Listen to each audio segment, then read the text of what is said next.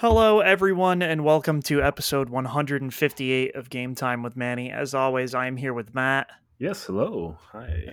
This week, I'm just getting screwed over on things that should be delivered to me but are not. So, my OLED Switch was supposed to be here Sunday, Oh, right. and it still is not here and is now listed as just delayed with no explanation or anything. You know, if you remember, that happened with my Xbox. Yes. Because I ordered two, and then they were like, "Oh yeah, we'll let you know when you'll get the Series X." But that was going to somebody else. So I felt bad for them because I was like, "Dude, I got mine." Well, it was just dumb as fuck because I pre-ordered it the day it came out Right. before people who have gotten it already. Mm-hmm. And it just kept saying like, yeah, it'll be there Sunday. And then on Sunday it still said preparing for shipping, and on Monday it said preparing for shipping. We'll let you know when it shipped. And then it still is not there, but now it says delayed. So I don't know like if they just like fucked me over on my order or what is happening. But it seemed to happen to a lot of people on GameStop and Best Buy's online ordering as well. Like they just like didn't get them. So I Did it don't sell out know. immediately? No, because they've had several other like drops of it as well. Okay. So it doesn't make any sense. I don't really know what transpired there, so I don't know. Yeah, that's always a bummer. Yeah, it is. And then my other one is I backed The Good Life, Swery's game about turning into cats in a small British town, Mm-hmm. like 2016, and it was supposed to come out in 2019. It didn't, and it came out today, and it is on Game Pass, and it is on like every platform. But lucky for me, I backed the PS4 version, and they like fucked up and didn't ask Sony for the codes early enough, so they still don't have them.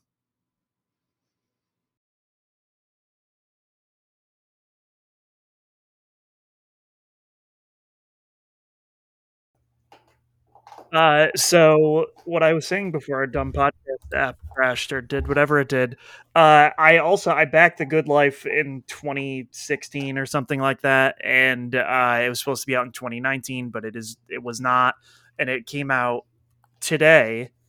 But I backed the PS4 version, and they did not ask for codes soon enough, Mm-hmm. Oh, oops. so they can't give them to me. And they said in an update, sorry, PS4 users, we also won't have them today either. So I backed this fucking game. I gave them money to make it, and I don't even get to play it on launch day. In fairness, they had no idea it was launching today. So, like, how could they know to get the code sooner? So, anyways, it's on Game Pass. So I'm just gonna fucking play the PC version. And then you can play the PlayStation version and then get double achievements. So my thing is, it's a sweary game, so it Sure. runs really poorly. Mm-hmm. Apparently the PC version runs the best, obviously. So it'll probably be the best experience overall. But it is also apparently not good. Like sweary games generally run, on the lower end of scores because usually they're technically a mess, and he has all these ideas that never come together and stuff. So like some of the review scores are like 2 out of 10. IGN's IGN US was like 7 out of 10. IGN Italy was like 5 out of 10. I think it's going to be one of those things that I might not play all the way through, but like even back then I was like, well, this is a cool concept. I hope it will work out. And like he made way more money than like they needed, and then they also got a publisher and it's on Game Pass. Like it just seems like such a weird thing. I don't know. So, and also apparently they had fucked up and like promised Italian, French, and several other localizations and just never communicated that that wasn't happening until yesterday. Oh. Well, yeah, if you don't tell anybody until the last minute, they can't get mad, right? Yeah, they said they were working too hard and it must have slipped through the cracks or something. And I was like, dude, this is like a giant clusterfuck. That's fucking insane. Uh, and like one of my favorite things was someone tweeted at him. I had to unfollow him a long time ago because he tweets all the time about getting drunk and stuff. But someone tweeted at him and was like, "Oh, I really like it so far. do you guys like, are you taking any feedback for future patches? And his response was just like, I never take any feedback. And I was just like, oh, for fuck's sake, dude, this shit's crazy.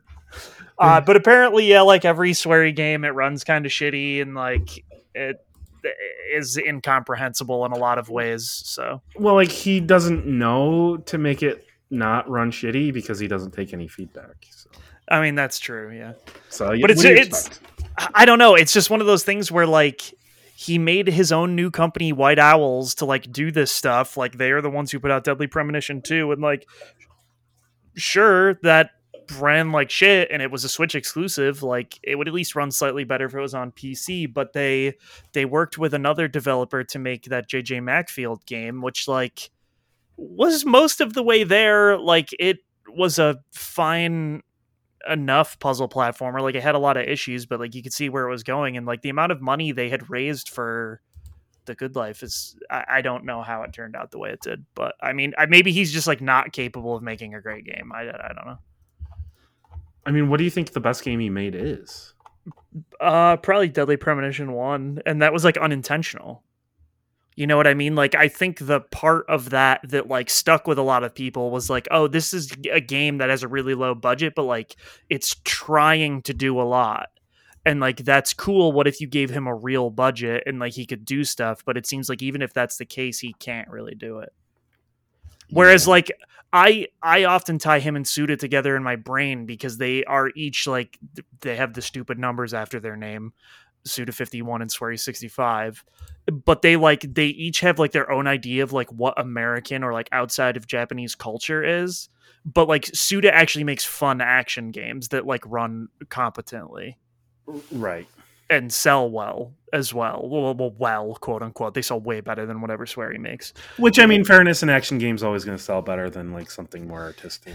Yeah, it is, but they're also just like more polished and well made. Like sure. Suda's not going to put out a game that like runs like dog shit. Like there's a reason why No More Heroes 3 runs at 60 in all the battle sequences, like because he cares. Like their development team cares and wants it to run well. So I don't know. It's just a weird thing, but I had to complain about that. I was like, are you serious? You like didn't ask for the code soon enough? And like now you fucking come on, man. Like that seems like the first thing you would do for a Kickstarter. Like make sure that the people who backed it are the ones who like are able to play it first. You know what I mean? Even not play it first, at least make sure they can fucking play it the day it comes out. Like the fact that there are people out there who are able to play it in theory before me, someone who backed it, like 5-6 years ago, seems fucking wild. If I wanted to, I could download it tonight, play it, and not give them any money. Exactly. Like I already downloaded it on Game Pass right before the podcast, and I don't know. That's weird because like even I don't know. Like at least Kickstarters, even I backed a lot of games that I just ended up not really liking the game, but at least I got the code at the correct time.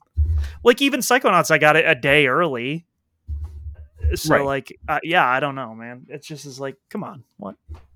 So yeah, that was stupid. But the Switch OLED thing really pissed me off. I was like, what? Walmart. At least with the Switch, like you have a Switch, so it's not like you're not able to experience like anything. No, yeah, I already have it, but the way it makes it seem is like I'm not going to get it for like weeks, which is just annoying. So it'll probably show up when you're out of town. Yeah, it'll show up when I'm on vacation.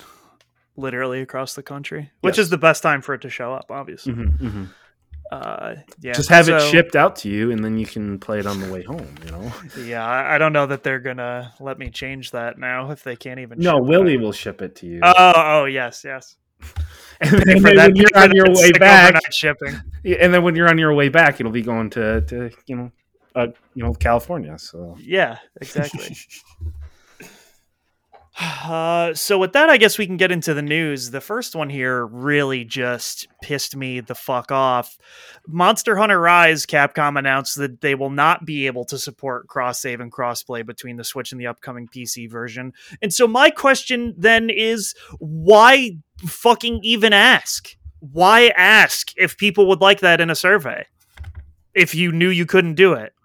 I guess to figure out like if this is something they needed to announce and let people know. I don't know.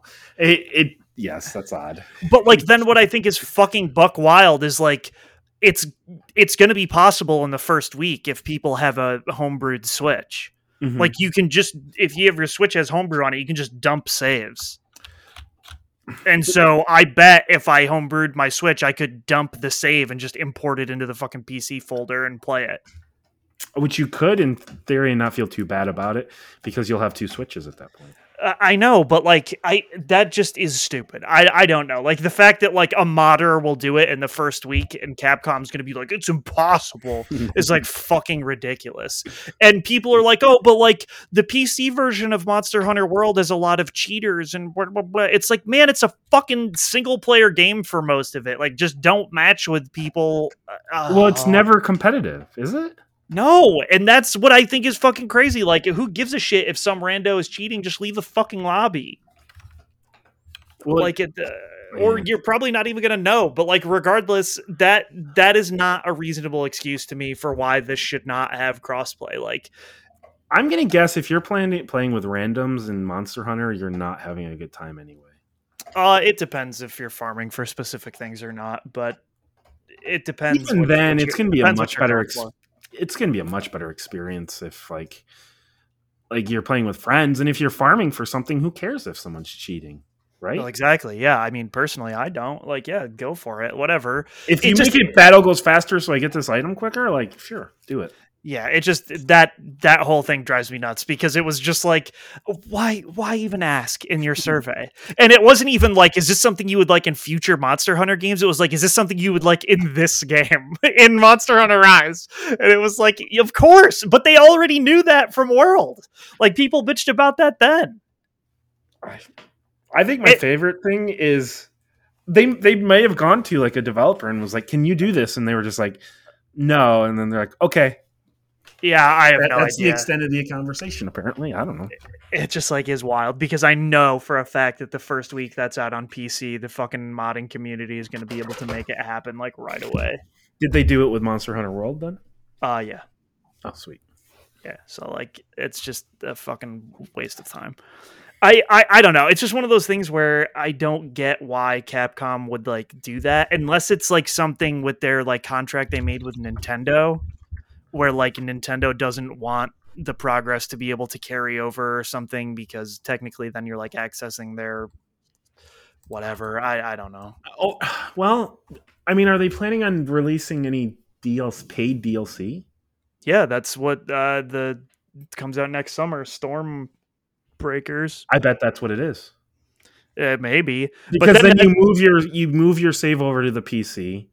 And then you're just gonna play on the PC because the PC version's better, I guess. And then you're gonna buy the DLC on the PC, and Nintendo doesn't get any of that money. That's my guess. I guess, but I mean, for Capcom, so many people would fucking double dip on this goddamn product. Like that. That's what I think is ridiculous. Like it's already going to sell a lot on PC, but it would sell that much more because there are so many people like me who are just like, yeah, if I could transfer my save across these things, like I would just play on the PC version when I'm at home. And if I was like going to be on a trip or like at work or something, and I was going to play some Monster Hunter, I would just transfer it back to the Switch. You know what I mean? Right. So, I mean, even if it was only a one-way transfer, I would still do it. Like I already paid you $60 for the fucking game. Like I'm going to pay it again.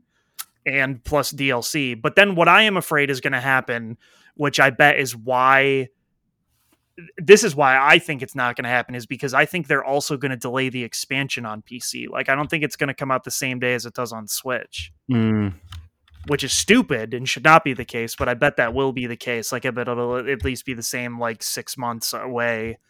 And so then it'll be like, oh, well, I would rather play it on Switch if I'm just going to get the expansion sooner. I don't know, man. It's just a weird thing.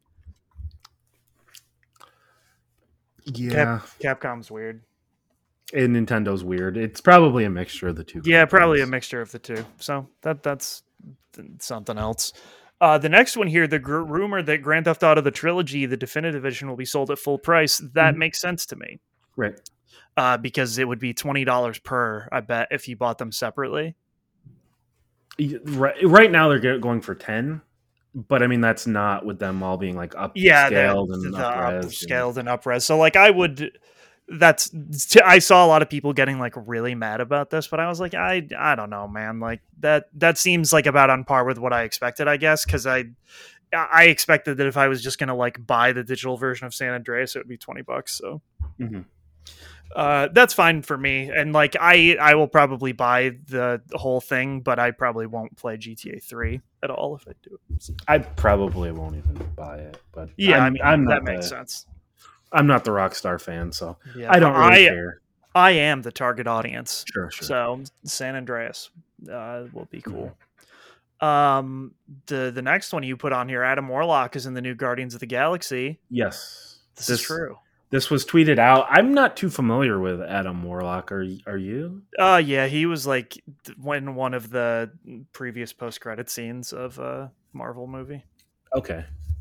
to set up. Yeah, he is a big Marvel character. So Yeah, I mean, it seemed like he's been around, like a Marvel character that's been around for a very long time.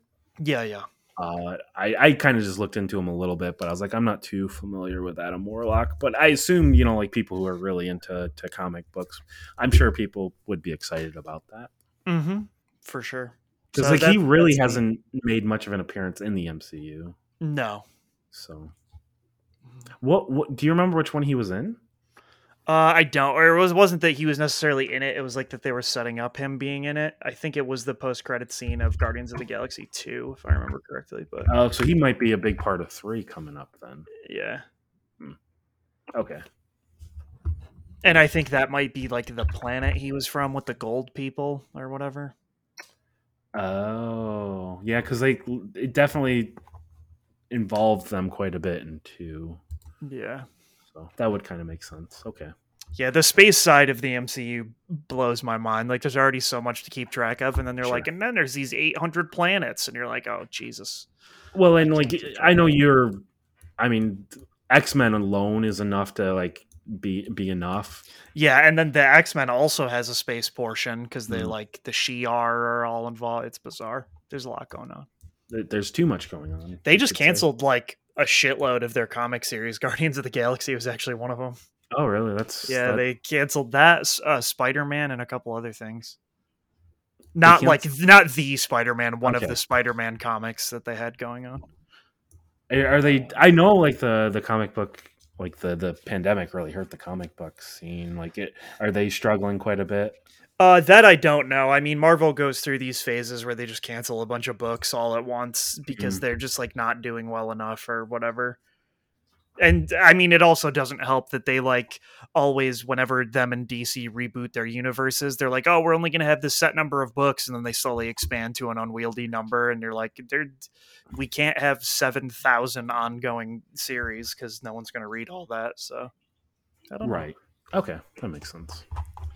But yeah, Guardians of the Galaxy seems like a really bizarre one for them to cancel, so it must have been doing really shitty.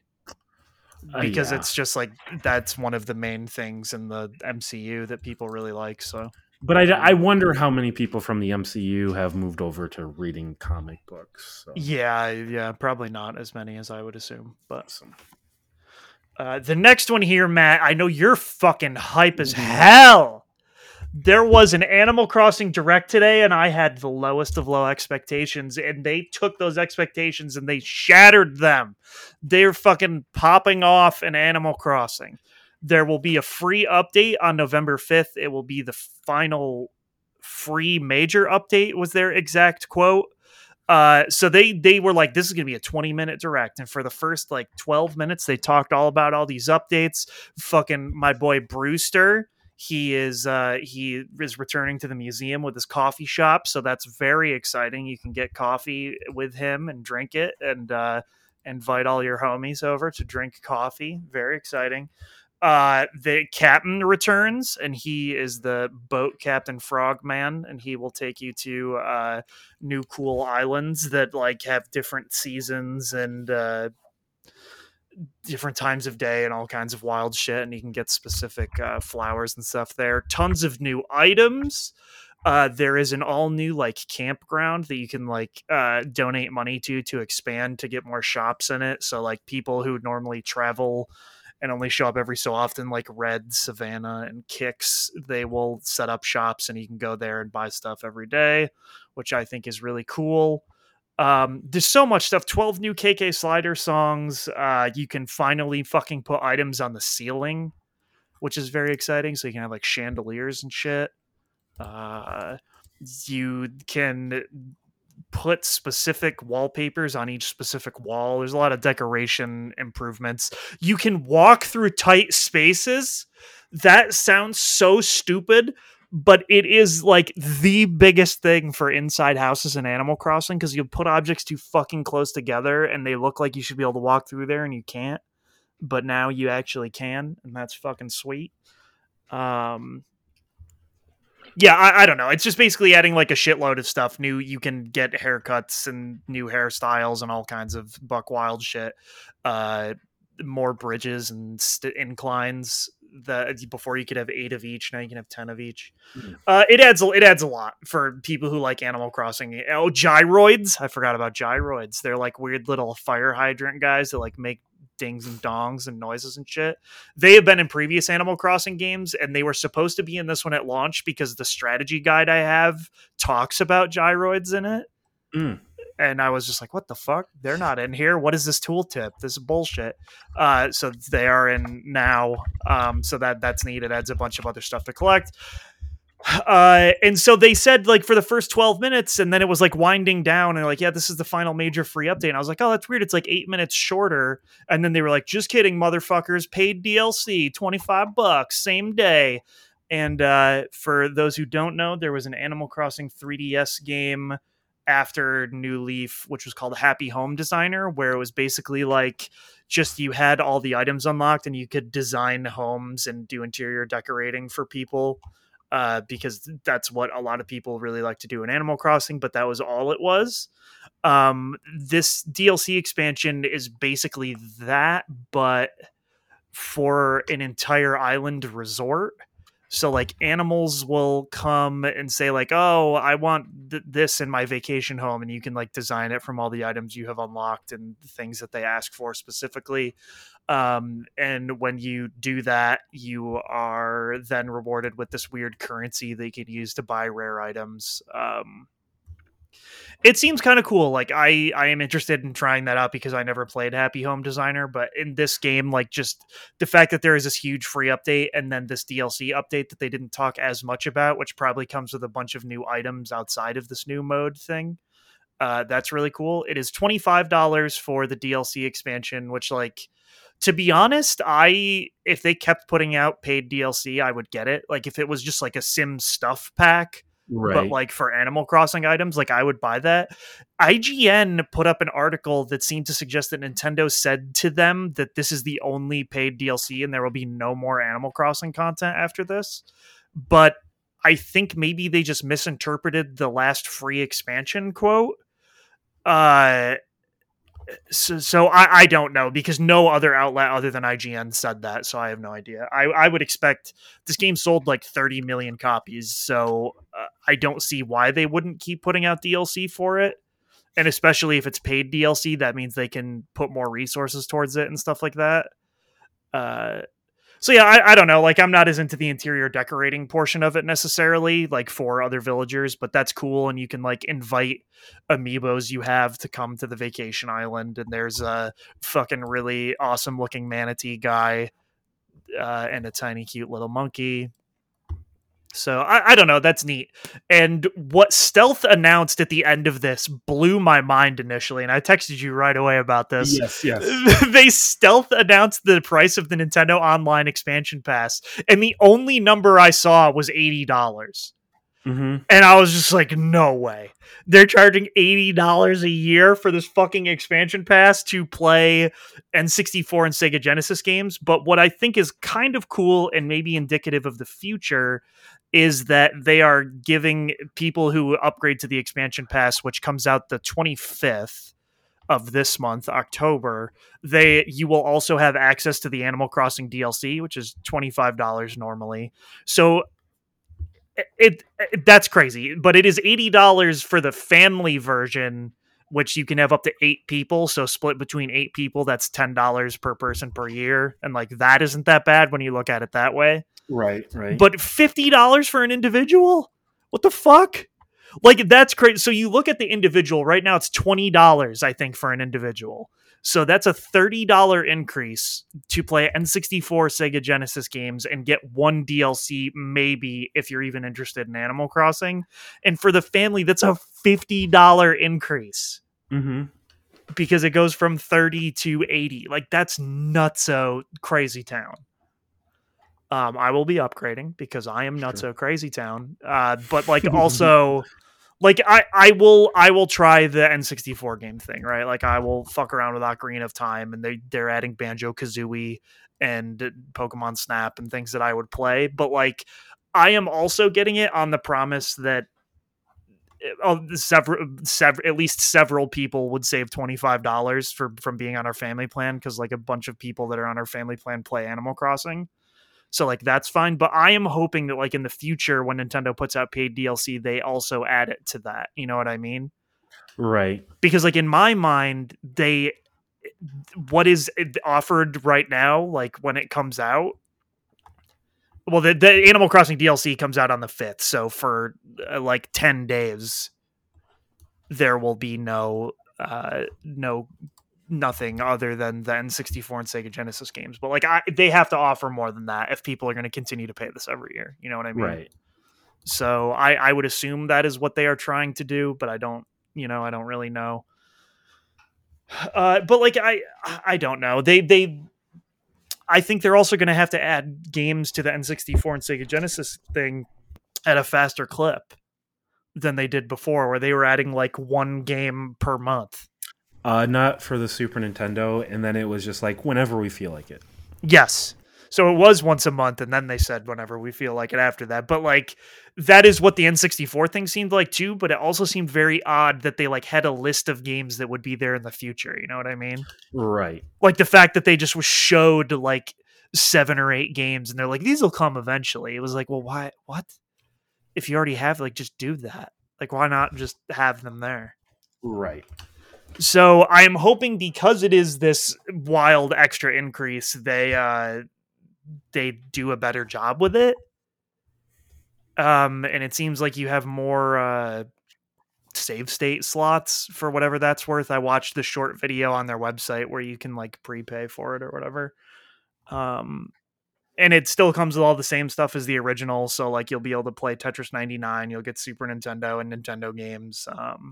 You'll have cloud saves and all that weird bullshit. So I don't know. Like I didn't think that Nintendo's online offering was worth it in the first place.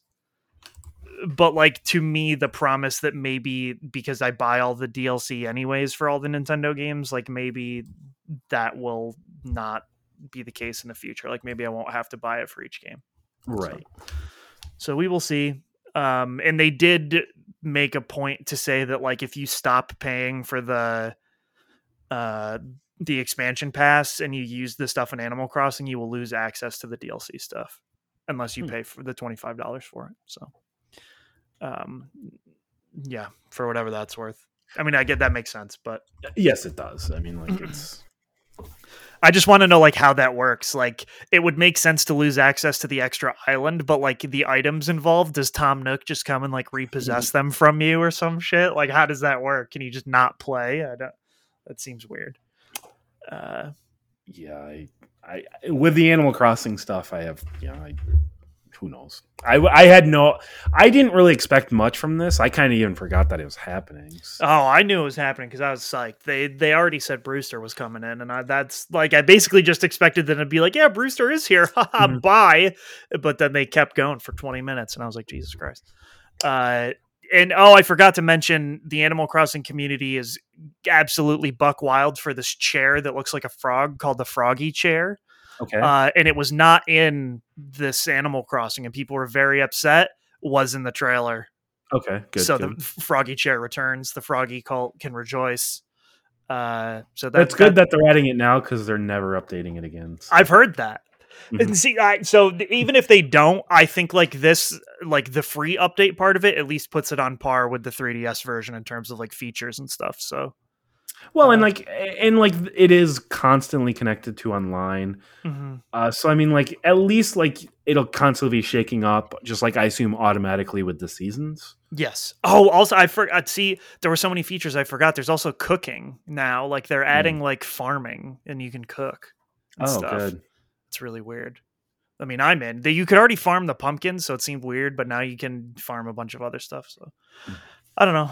That's neat. Hmm. Nintendo Yeah, is something. I saw my sister on Sunday, Mm-hmm. and so she was showing me like she made like a whole Jurassic Park, Shit. and like it's actually like all Jurassic Park like licensed stuff, which I was shocked that like Jurassic Park licensed stuff is in there. But yeah.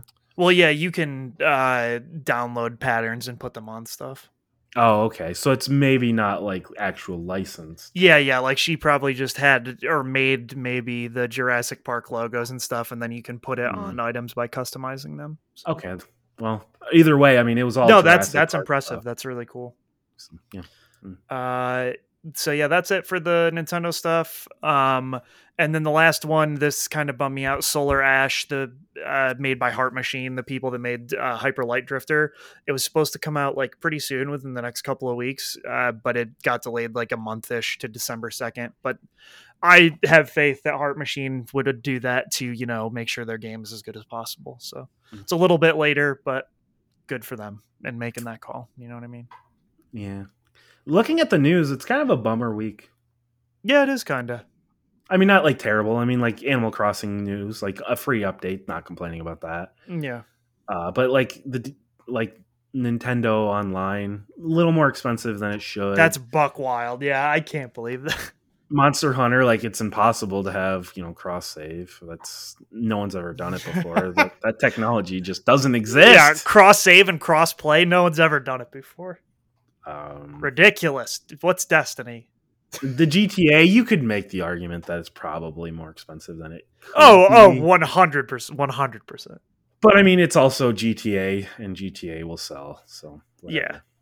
Yeah, it seems like there's not a lot of I guess Adam Warlock is probably like the most positive news if you're just not into Animal Crossing. But even then, like, who's gonna realistically play the new Guardians of the Galaxy games? So. I don't know, dude, but that comes out very soon, and people like the ads are really fucking pushing it. They like must have the largest advertising budget in the world, second only to Far Cry 6. I was gonna say, I'm pretty sure all I've seen is Far Cry commercials. So. No, yeah, so Far Cry I get on every Twitch video and every YouTube video. I get Guardians of the Galaxy like only on Twitter. Okay. Like every Twitter ad I see is for that fucking game, and like people are like retweeting it because I think there was another preview event, and people are like, "Yo, check that shit out! It's so cool! I love fighting cubes." And you're like, "All right, well." If you like fighting cubes, have you heard of Dungeons and Dragons? I have. There are cubes. I know. Yeah. So that's the news. With that, we can get into what we have been you've been playing. You played a lot of the products. I did, but I mean, I was thinking about this, like Resident Evil 5. It was just finishing it up. Mm-hmm. Syndicate, once again, like it was just like the final boss.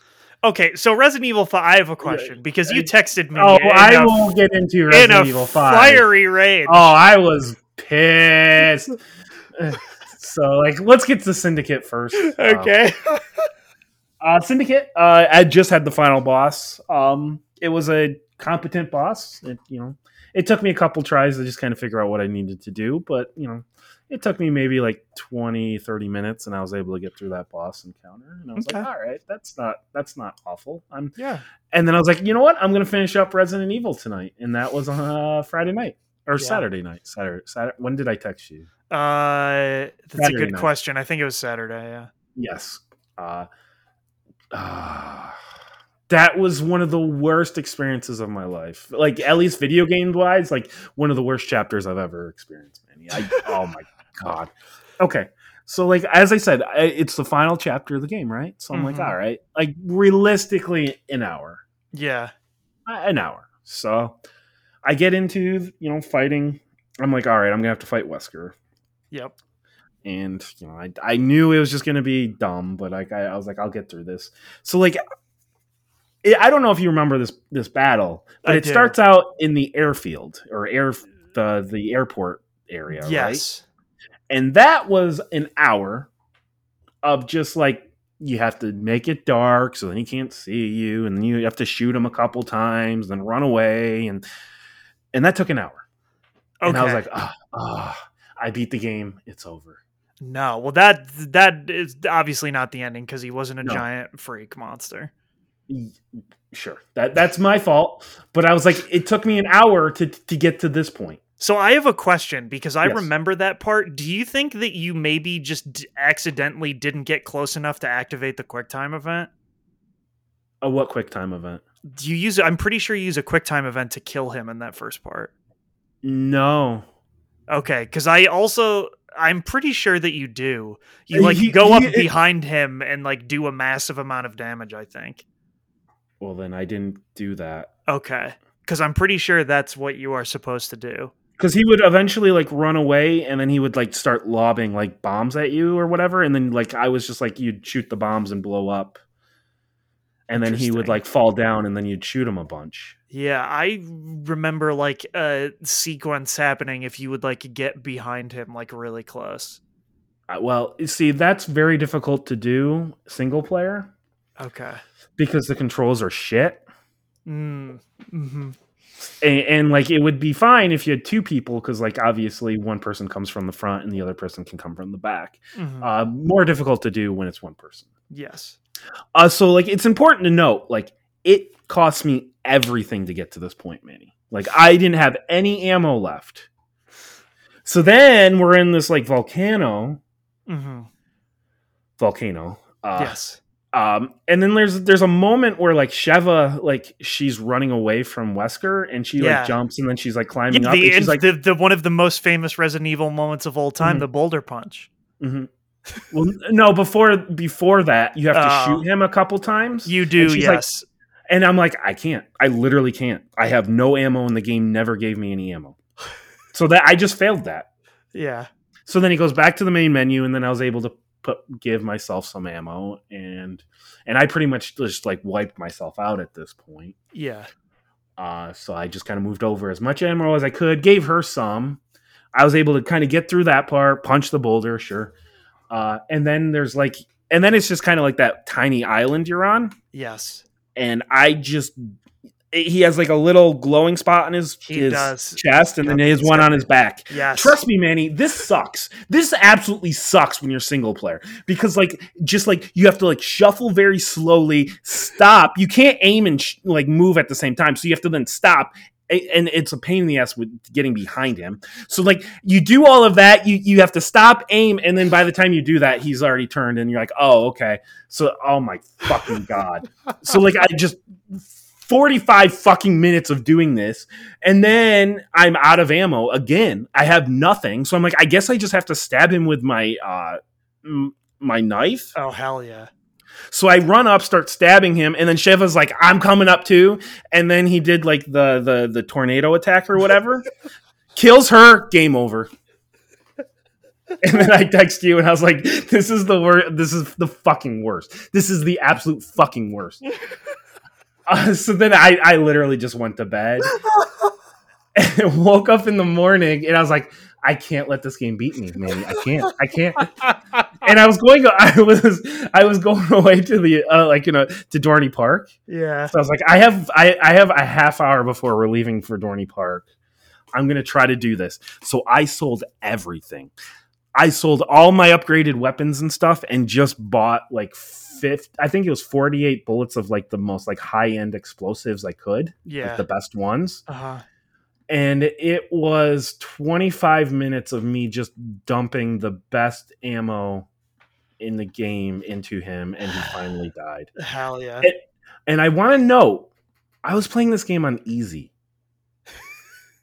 That's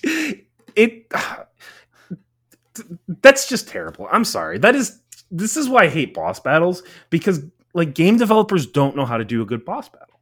Like, just like taking an enemy and then just giving him 1,000,000,000 health, that's not fun. Like, there was nothing fun or enjoyable about that entire experience. So my experience that I recall from this boss Mhm. battle was Mhm. I played a co-op. We beat Right. Wesker in the airfield, and my friend Rob was like, "Oh yeah, we have rocket ammo." So normally Resident Evil bosses, you just like shoot them with a rocket once or twice, and they're like dead. And so Mhm. there is the part at the beginning where he's invincible in the Yes. volcano part. He just Mhm. dumped all the rocket ammo at him while Oh, he yeah. was invincible. Oh. And Yep, I yep. was just like, you Uh-huh. stupid fucker, because then I saw when the weak points appeared and I was like, Rob, no. And then we had to do the fight the classic way, and I was like, this could have been over already, you stupid clown. Like, we fucking had this. Why would you shoot it right away and not wait Mhm. to see what is happening? But yeah, Uh-huh. he dumped the rocket ammo, and I was just like, I will never forget that. And obviously, it wasn't his fault. It was just like the boss was invincible, and I was just like, oh, of course this would happen to us. Well, Of course this would happen. if you're gonna do that, like, have a health bar. Like, make it clear, because like I did the same thing. I wasted a lot of ammo, and then the game checkpointed, and I could never get that ammo back. Yeah. And like, it's just like I didn't know. And then of course I gave Sheva, and she just dumped it when he did. It was invincible too. So like, and that's part of the problem. I was just following what the AI was doing. Oh, the AI is so bad. You would think they would program the AI to not dump and waste ammo on. Yeah, so like I did not ever experience that because I only played it co-op. Right. I remember everything at the time being like Sheva's AI is like absolutely brain dead. Like it's terrible. I had every intention of like replaying it. I Yeah. will never. I can't go through that boss battle again. So I was like, you know what? I am selling this machine gun that I basically fully upgraded. Yeah. And I'm just gonna buy the rocket ammo, and it was too long. Like, that's just not fun. That at the end of the day, like, just try to make a fun boss battle or something. Like, there's nothing fun about that. God, that sucked. That just sucked. You texted me that, and I was like, oh man, he is raging right now. Oh, I was so upset.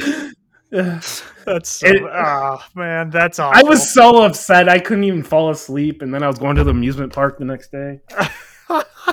But I beat it before going to the amusement park, so excellent. I felt a little vindicated. You got the great ending. Sure. I got an ending. I don't know. I just remember the ending not being particularly special, so I know. But I got that achievement thing. I beat it. So nice. Yeah. So yikes, that sucked. So anyway, from then I moved on to playing a little Thomas Leo Clancy Jr.'s. Why? What the fuck? What? That's his actual name. I just looked up his actual name. Oh, I thought so. Wait, isn't regular Tom Clancy it's just Senior dead? It's Tom Clancy's Splinter Cell Conviction. No, I know, but isn't Tom Clancy Senior dead? Oh, I don't know. I think so. I think Tom Clancy Jr. is new Tom Clancy. I think he took over for his dad or something. Oh, maybe. No, that Tom Clancy Jr. born 1947, died 2013. Okay. That's what I thought. I thought I picked the right one. Yeah, I don't know. I was just being stupid because like the name's so stupid. So then I was just like, I'm just gonna make it even dumber. Which one is Conviction? This is the one where his daughter's been taken. I think it might be the last one. Is this the one where it was like more gritty and yes, he's like basically sounds like a slurred drunk the whole time? Yes. Okay, cool. I'm enjoying it though. No, yeah, I remember people liking it. I think it was the one. I think no. The one after this was the last one. I think so. This was Blacklist was the last. Yes, this was the one I watched my brother play. This game looked really cool. Yeah, it's like I'm like, oh man, I kind of wish Ubisoft would make more of these. This like very linear, like third person shooter campaign. Yeah. And like the stealth is like it's aged well. The shooting's pretty solid. I love the like you can tag enemies. Yes, that's like the coolest part. Yes, you tag the enemies and then you like stealth kill one, and then you can hit the like what would be triangle on PlayStation or Y on Xbox, and then you just take out like 1 to 4 enemies that you've like tagged. It's like, oh yeah, I'm a badass. So no, this game is like really cool. I'm glad I picked it up and I'm trying it. It's my first Splinter Cell game. I'm Mhm. guessing it's probably one of the best that is aged. Yeah, and it's definitely one of the more like actiony ones. Like Hmm. the ones before this were all like way more More stealth stealth. shit. But Yes. I remember like people being like, "Oh, I really liked Conviction," and then going to Blacklist and being like, "This is okay, but like I don't Mhm. like it as much." I all I remember was like, do you have like a base and it's like technically supposed to be Sam Fisher's like last mission or something, and you have like a weird like aircraft carrier base that you go back to after each mission or something. No, that's not Conviction. No, that's Blacklist. I'm Oh, saying. okay. I was gonna say Conviction is just like it is very. It almost reminds me of like a little bit more stealthy, like Uncharted, with Yes, the for way sure. it's made. So, Mhm. yeah, I'm definitely enjoying myself with it. I'm only like 3 4 hours in, but it is a very solid game, and I'm looking forward to seeing where this goes. I assume some stupid bullshit with the daughter is going to happen, and people are going to turn on him. But we'll see. I also decided that I would pick up Infamous again Okay. because I wanted to. I've been wanting to play the evil side. Oh yes. So I kind of play. I'm just being an evil guy this time. And it's I don't know, like even in a video game, it's hard being evil and just picking those evil choices. And you're like, oh, this doesn't. But like at the same time, like the upgrades are a lot cooler and more Oh fun. yeah, in Infamous 1 especially, like because the way they did it, even in Infamous 2, like the good guy powers are like more like precise and like for sniping and stuff, Yes. whereas the bad guy powers are all just like, this is a huge explosion, motherfucker, like it's all Hmm. blowing up, everything's blowing up. So yeah, I think the evil powers are more fun in those games. And some of it is just kind of like, okay, yeah, like should I just keep all the food for myself or should I let other people have some? And you're like, Yeah. yeah, but a couple of them, you're like, ah, that's kind of fucked up, I guess, but Mhm. whatever. It the one disconnect here is like in either scenario, you're still like saving the world. Yeah. So like you're still technically good. I don't know. Like it's just kind of weird. But whatever. I wanted to just kind of see it from the other side because it does seem like a game with just like all the different abilities and like the just like it seems worth replaying again. And it's not like Infamous is a super long game. It's maybe No, yeah. 15 hours. So I also am trying to do it on like the harder difficulties. So which I figured, harder difficulty with the evil powers will probably be an easier time. Yeah, that's how I did it for sure. So Because then I don't have to worry about like I can just shoot whoever and just throw lob grenades constantly, and if yes. people die, oh well, I don't care. So, Mhm. and then in that one also, I'm only like 4 hours in. I'm still in the first island. So, Okay.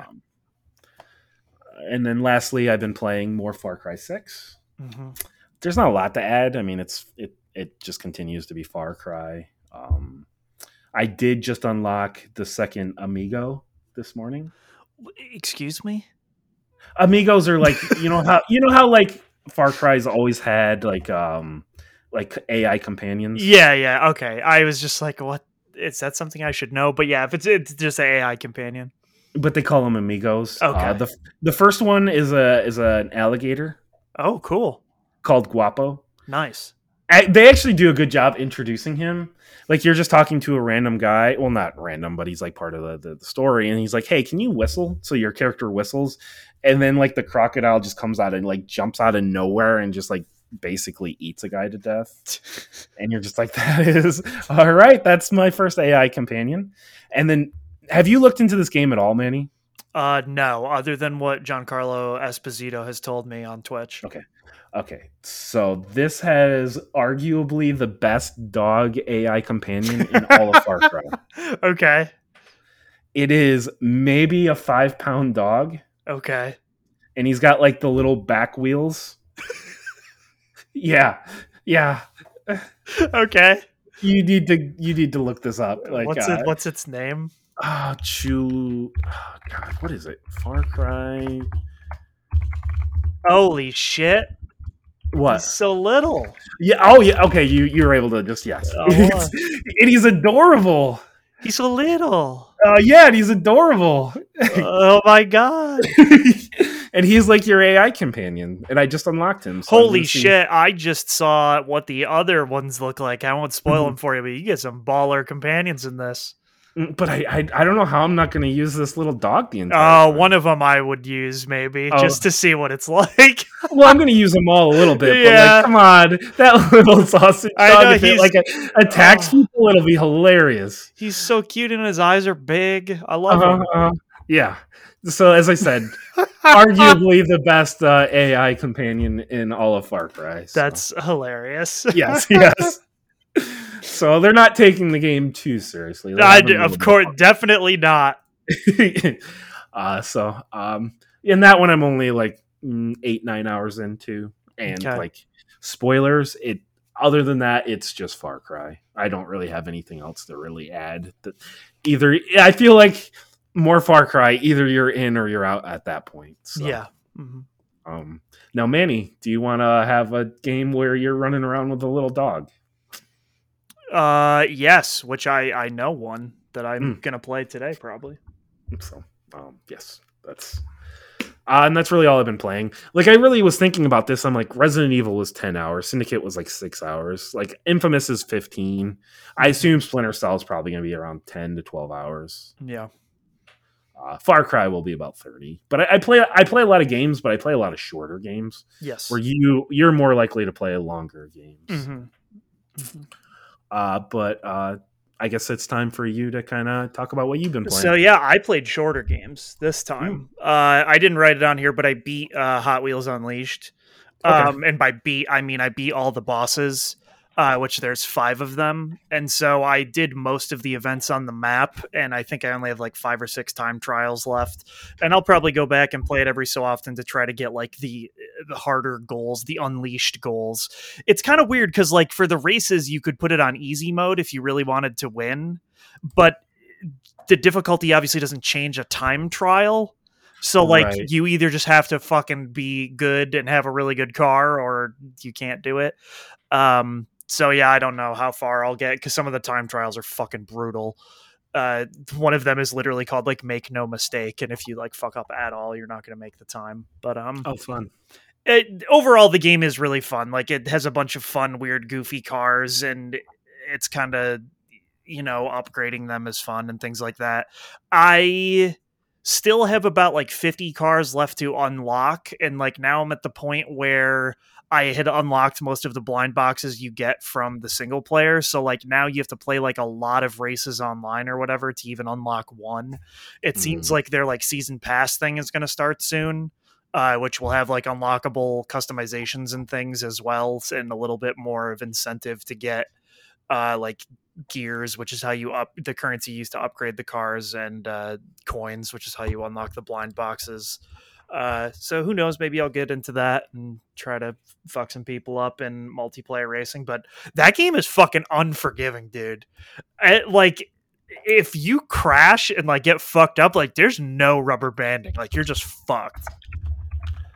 Yeah, and like that, but you said like at least the races are short enough that at least the races are short enough and you can restart, but like near the end they do get pretty long. Like when a lap is fucking like 3 minutes, you're like, holy shit, my guy, like I'm never gonna catch up.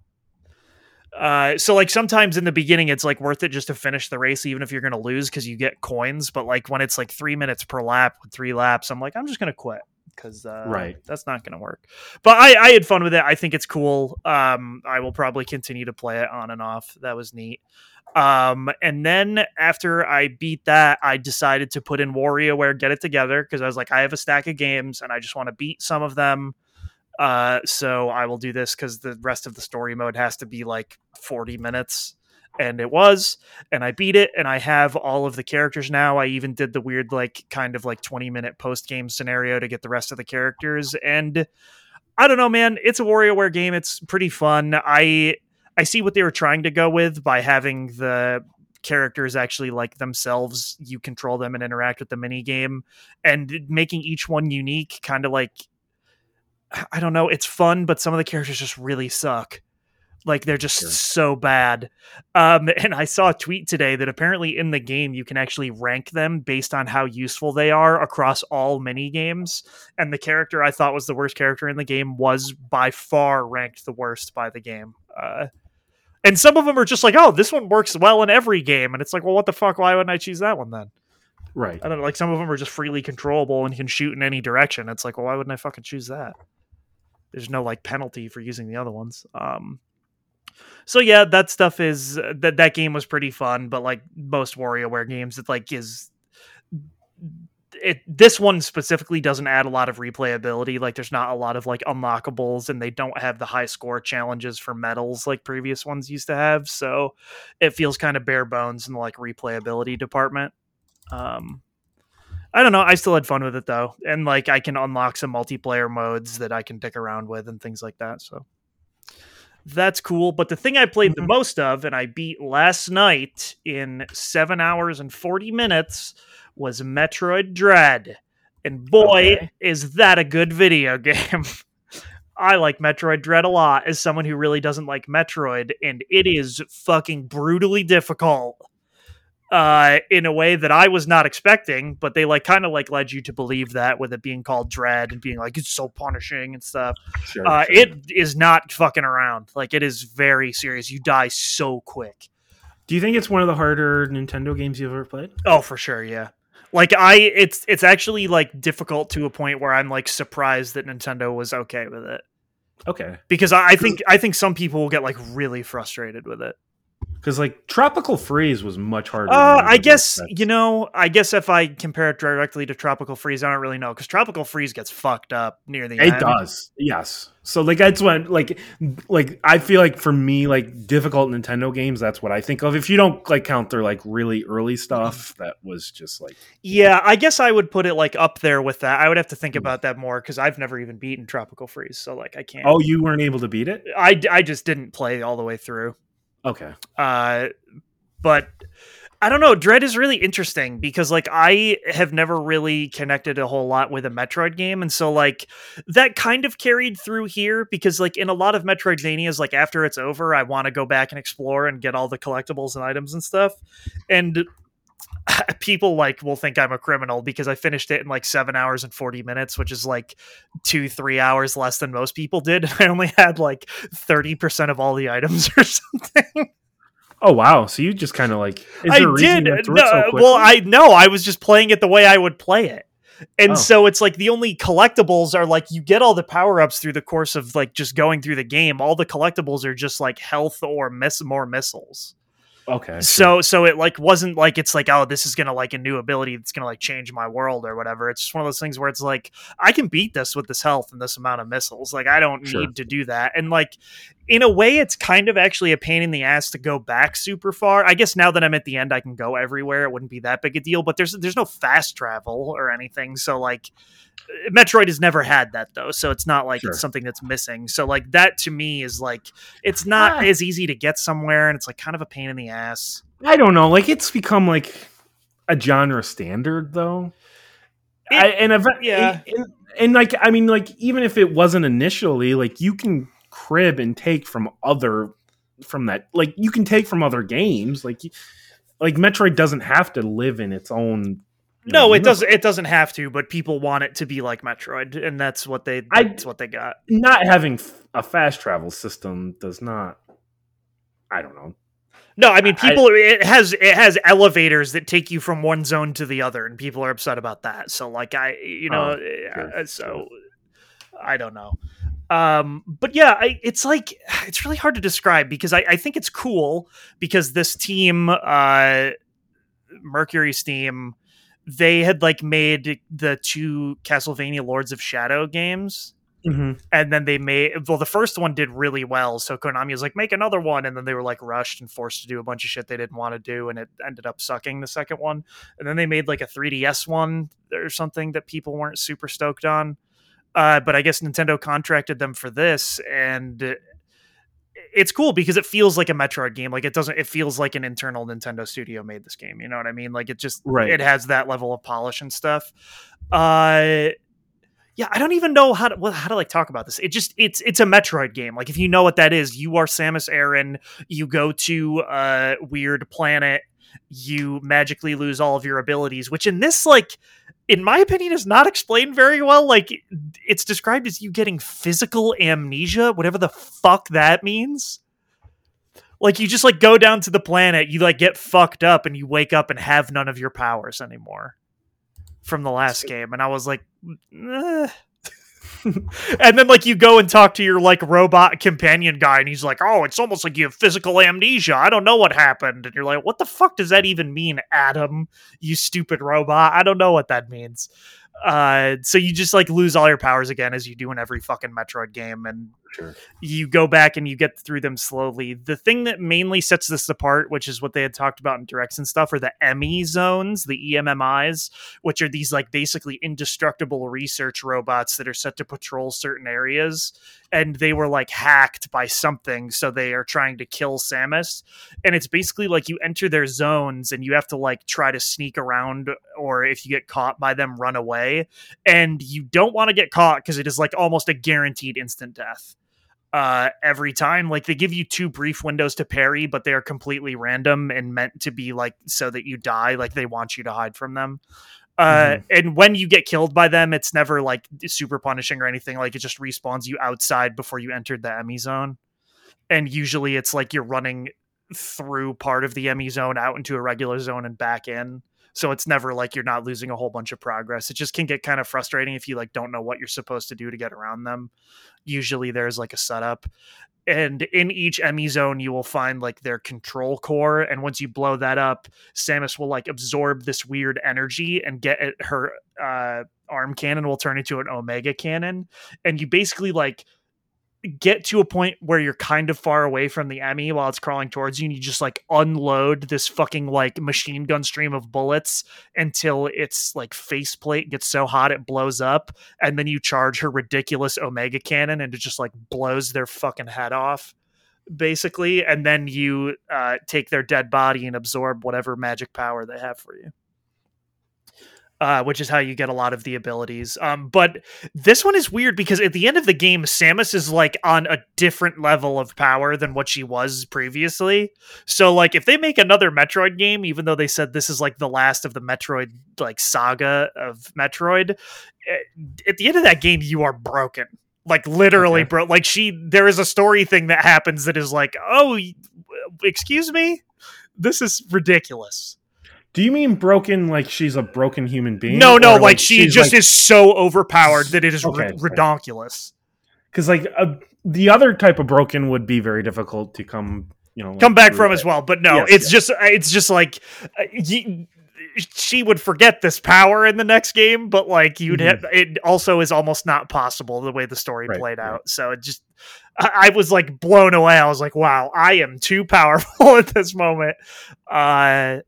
So yeah, like I don't know, it's cool, and the bosses are really difficult. It brings back one of the main mechanics from the previous game, Samus Returns, which Mercury's team also did the remake of, and it's the parry, and like they really want you to parry. So like you can just like shoot bosses and shoot enemies, but if you parry, they take way more damage or kill way faster. I think you could realistically, maybe there are a couple enemies where like you shoot them enough and then it requires you to hit 2 parries, but like they telegraph it really well in order to like kill them. But the final boss you literally couldn't do without parrying at all. Right. Like you would have to. And I actually, this is one of my more like, I really like this boss. I think it's like, it actually kind of reminds me of how I felt about the mid boss in Sekiro, where it was just like, oh, this is like a really good culmination of skills. Like I got through this game doing all this stuff, and now I really, really have to put that to the test. Sure. So like I died a bunch of times, but like I felt justified. Like there was one time literally I got to the part where you have to parry the final boss twice at the end, and I missed the second parry and died. And I was just like, oh, I was so close and it's my fault. And I was, and I like couldn't get back to that point for like 5 times because I was so fucking flustered by my own idiocy. I just was not ready. Right. But yeah, I don't know. Like I really like it. And to me, this is probably my favorite Metroid game. but I'm like not going to go back and 100% it like most people did. The argument going around is that like this is not worth $60. I don't think that's the case. Like I think it has a lot of polish. I like it. I think the only like stance against that is that a lot of indie Metroidvanias are not $60. Obviously, all of them are not. So like there have been a lot of other entries in this genre since Nintendo was putting out games on the GBA. So it's like it's one of those things where it's like I think people just have the expectation that games like this should not be $60. Which I mean, like, there's a Nintendo tax. There is, and this game has a lot of production value that a lot of those other games don't necessarily have, or like the budget. So, I mean, like I told you, every time or not every time, but a lot of times I walked into a room, like I would have to wait until the backgrounds loaded in or the foregrounds loaded in Fist. Yeah, and I mean, like, to be clear, I don't think that this game looks particularly amazing. Mm-hmm. And that's because it's running on the Switch, but they did the best with what they had. Like, I think it looks pretty good for that. And like there are a lot more cutscenes in this than there would have been in previous Metroid games. There is some speaking, which I think is kind of interesting. Samus never speaks in English; she speaks in the Chozo language, so it's like not real voice acting for her. Your weird robot companion Adam speaks in English though, so there is some English voice acting. But yeah, the plot is nothing to like write home about. I really thought it was cool from like a Metroid lore perspective, like what ended up happening at the end, especially the last like 15 minutes of that game are buck ass wild. From the final boss to the end. Yeah, I don't know. Like I think it's a cool game, and I am bummed because did you see you don't go on Twitter as often anymore, but MSN.com literally posted an article that is still up today. So it's been up for 5 or 6 days now that just straight up links a Switch emulator and the fucking ROM to the game. I saw that and you were like, this is wild that it's still up. It is still up. Like what?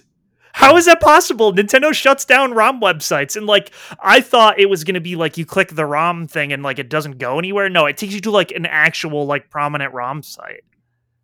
And it's like, how is that possible? Like it just leads, the download is 4.2 gigs and it just like takes you to that download page.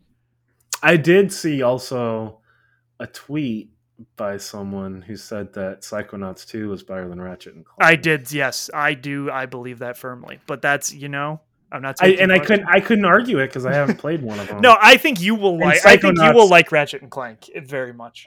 But I did like Psychonauts too. Exactly. So I was like, I cannot fight this. Because no, I also that's the equation. And see, I like Ratchet and Clank, so I can't even just be like suck. Like it was good.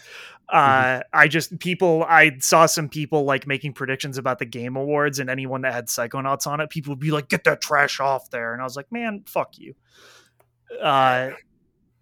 But anyways, I don't know. Like I liked Metroid, and it kind of sucks because I think one of the reasons why it's not brought back as often is because it's not popular in Japan.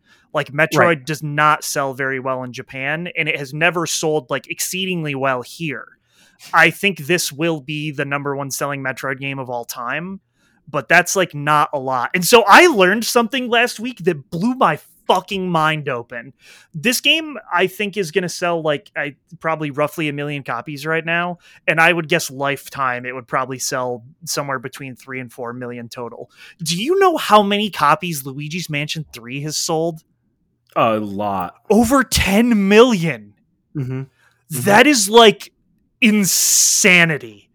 Well, Nintendo was like, hey, you guys are, which I mean, like you want to talk about like Nintendo polish and not technically from a Nintendo studio at that time. Like, had the Nintendo polish. That did, but like when I heard that game sold 10 million copies, I was like, good for Luigi's Mansion. What the fuck? Which I think it had a couple things going for it. Like it was a quiet year for Nintendo. That is true. That came out on Halloween, so people were very excited about that. But then also that's right around holiday season, so that could still be a holiday game. And then also, I mean, like it was a good game as well. It was, but so, like that 10 million is so many copies. Like I think about that, like the Persona franchise total hasn't sold 10 million copies, I don't think. Mm-hmm. Luigi's Mansion 3 alone beats like most entire franchises. Like that's buck ass wild. No wonder they fucking bought them. Yeah. Like, god damn, that's crazy. and good for them. Like I like that Yeah, game. I yeah. like that game a lot. I think they did a lot with it, but it just was one of those things where people are like, "Yeah, Metroid already runs super well on an emulator. Like I don't feel like it's worth $60. So like I feel like it's gonna go back into the Shadow Realm again Well, until I mean Metroid Prime 4 is in development, so like at least we'll get that someday. But like I just the frustrating thing is when it comes to Nintendo is like it's not even a case of like I don't think $60 is worth it. I'll wait till it goes down to 30 because that yeah, will and never happen. you can't That's the one thing that sucks. So it's either like I'll spend 60 now or I probably won't ever buy it. Yeah. So So like I did really like this game. I think it's sure. very cool. Like I'm not the biggest Metroid fan, and I don't know that this does anything like super crazy, like unique and different. It was a good Metroidvania, and I liked it. Sure. So yeah, that's what I got. At the beginning I was like, I don't know how I feel about this, and then the further I got in, I was like, okay, I see why people are like really, really into this. It seems like it did critically super well. Mm-hmm. People who were excited for this were not disappointed by it. It seems so. Good for them. Good for Metroid. Yeah, I'm always happy when a good game comes out. So. There is the whole weird bullshit going around now where like they cut a lot of people out of the credits because they like didn't work on it for a certain amount of time or like some weird bullshit. That's kind of shitty. Oh, it is for sure. So we'll see how that like, pans out. Yeah. I mean, like most people don't even read the credits anyways, and the credits are for the people who worked on it. I think a lot of cases. Yeah. I mean, like a lot of companies I always like this. Yeah, I know. It's just one of those things where I think like even if you spent like 6 months on it, like it'd be nice to see your name on it. For sure, yeah. But that's what a bunch of people were tweeting. Like the policies at Mercury Steam for this are like absolutely bullshit, and that's fair. Like then I saw some people talking about things they had worked on for other games that they didn't get credited for. Someone made the cover art for a game's box and didn't get credited in the credits. Like that shit's wild. Yeah, that's crazy. So yeah, hopefully they get that figured out. Hopefully they do credit those people. You know like what I'm retroactively. Ubisoft doesn't have that policy because they're like, oh, this person's neighbor looked at the game once. We'll stick them in the credits. Yeah, their credits are like fucking like 7 hours long. So who knows? Yeah.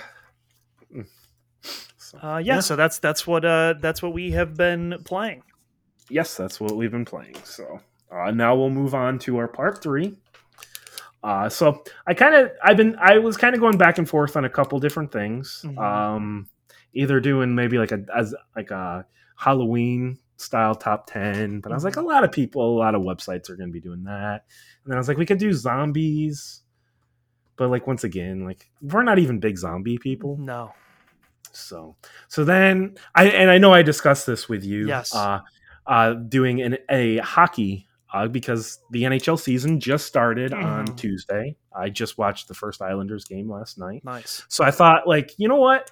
I bet a lot of places aren't doing a hockey top 10 or like doing a hockey list. So I figured, let's do that. I know you don't have a lot of history with hockey video games, but it's okay because I do. Yes, I have exactly. A lot of history with hockey video games. So I kind of went through and I just kind of made a list of the notable ones that I could think of. So I have it in our spreadsheet. Okay. So while you're opening it up, I will just kind of go through, and then if you want to add any more, you can add. I added. I started at NHL 99. That was the very first of the EA NHL games that I owned. Okay. And I owned every single one from 99 to 2018. Okay. After that, I can't justify spending the money on them anymore.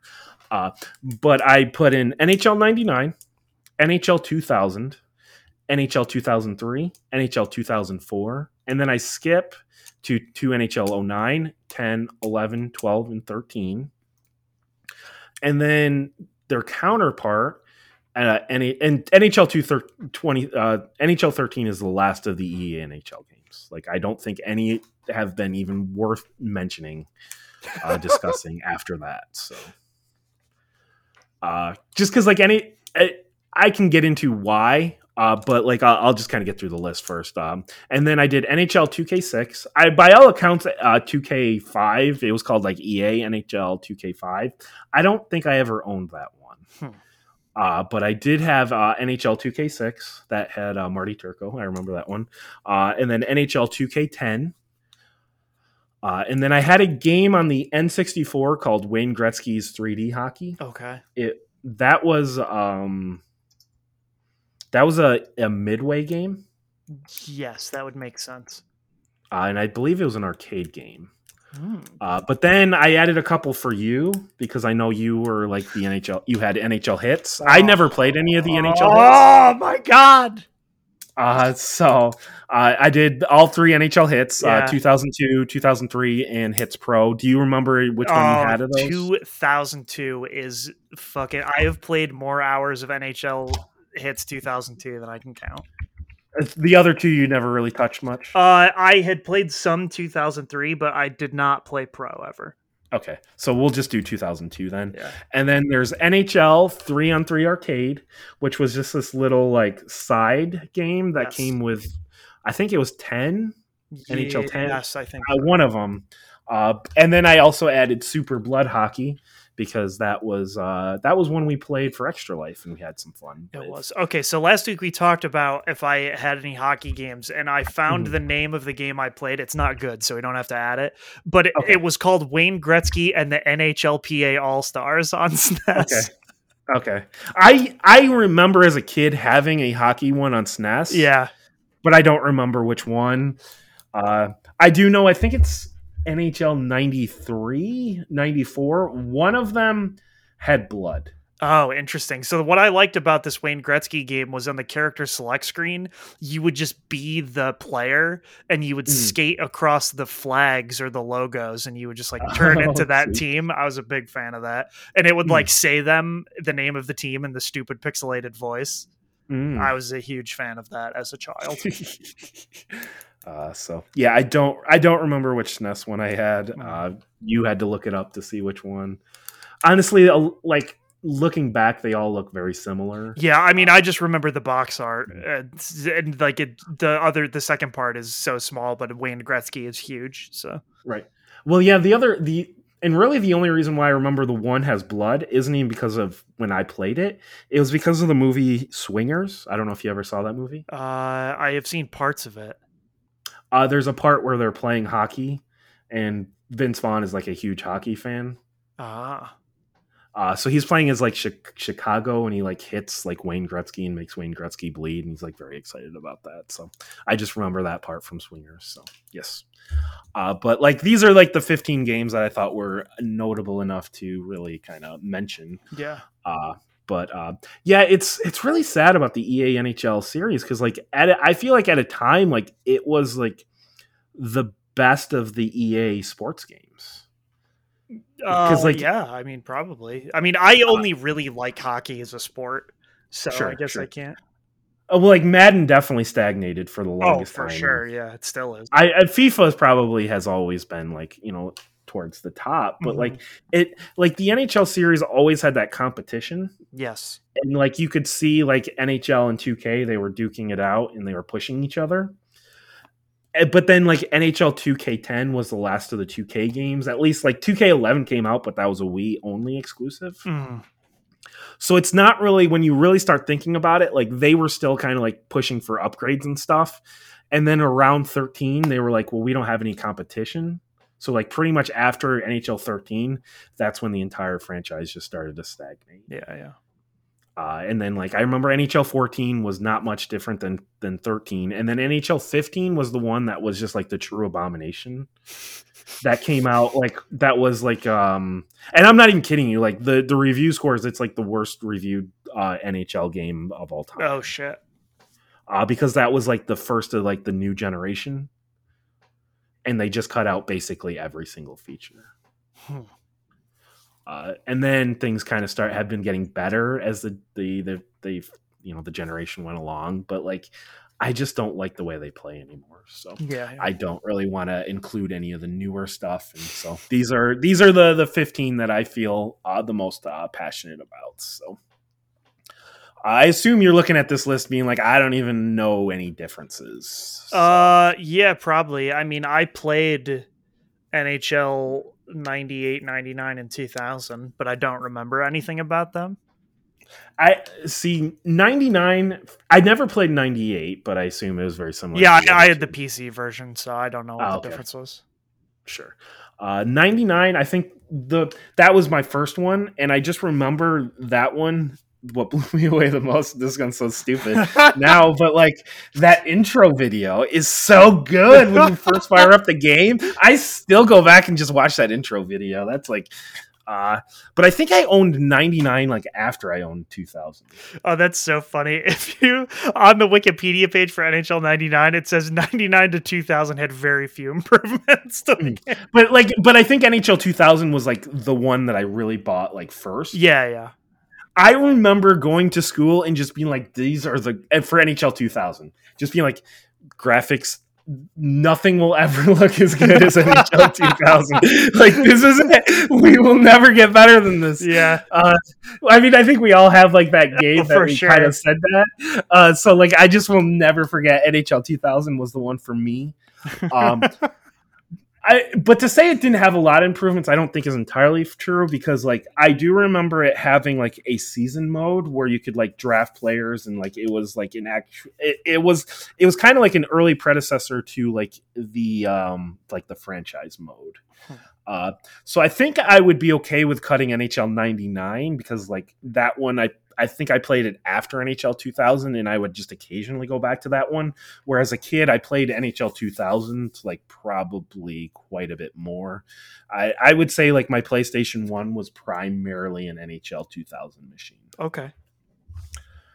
So NHL 2000 is one that like, yes, there's a lot of nostalgia. I'm sure it's terrible today. But I just remember being blown away by the graphics and just playing it a ton.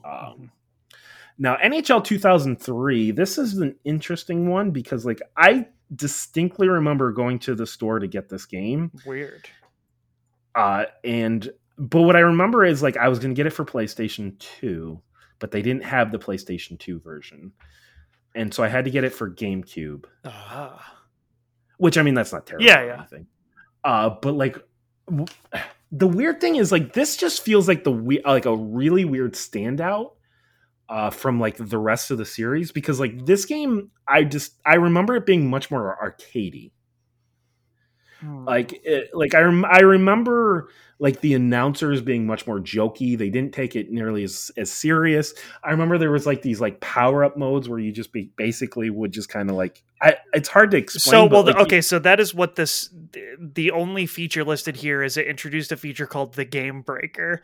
It is activated when players would perform enough deeks or like scoring a big goal or winning a fight and stuff. Yeah. Okay, yes. I do remember that. And it's so like looking back, it's like, okay, this was very arcadey. And I just remember a lot of jokes, and like the announcers, they weren't like super serious about it. Yeah. So like, but I just remember having a lot of fun.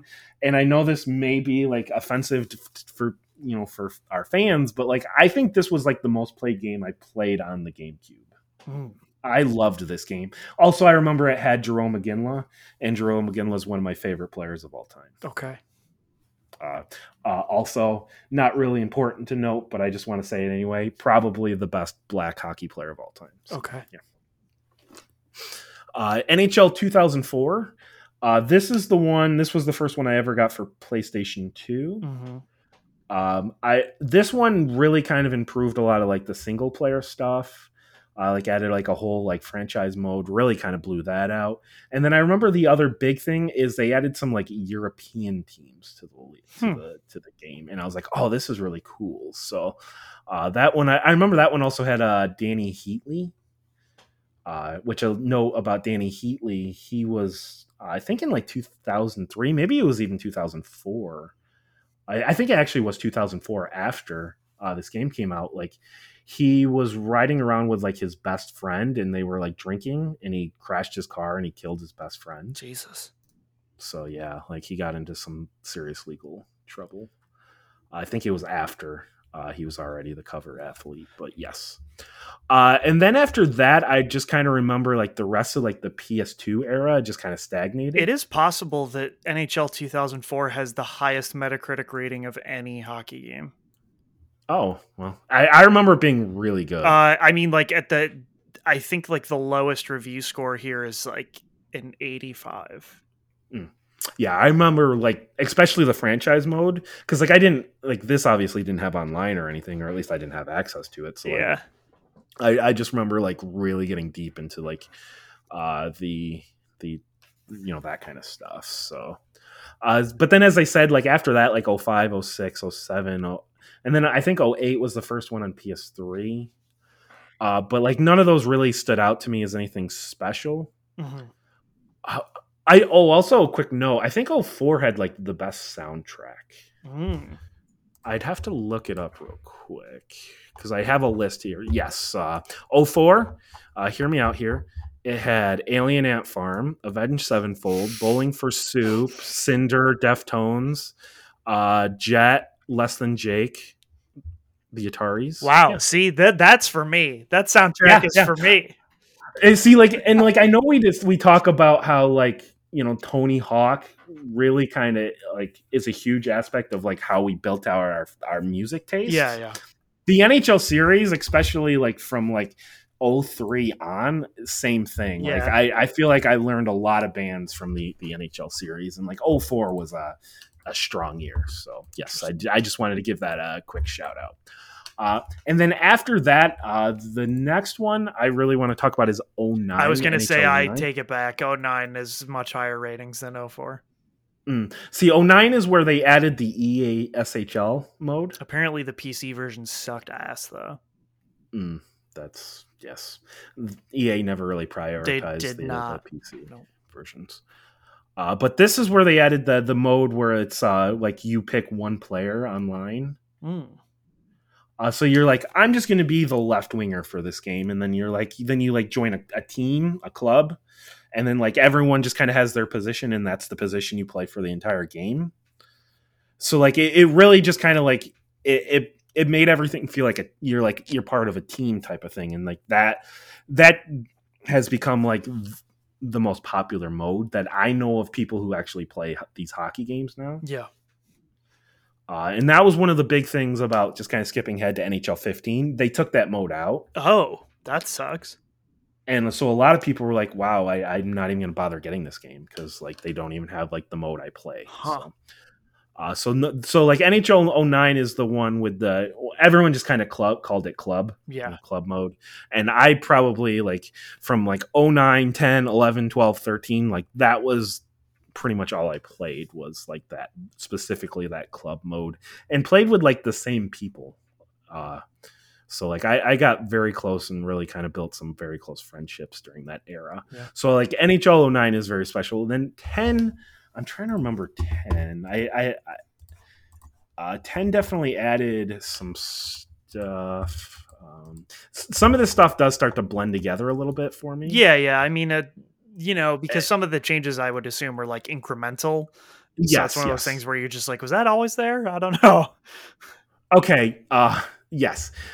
So 10 added post whistle stuff. So like after the whistle, you could kind of like run around and hit people. Oh, excellent. I love that. Yes. So like you're controlling your one guy, and then you could like just like it became a shit show after every single whistle of people just like running. They had to like really kind of like take like EA had to really kind of ratchet it back some in future iterations because people just went too far. Yeah. But then they also added like it was like a whole new fighting engine. Then the battle on the boards where you could kind of like push players along the boards and kind of hold them there.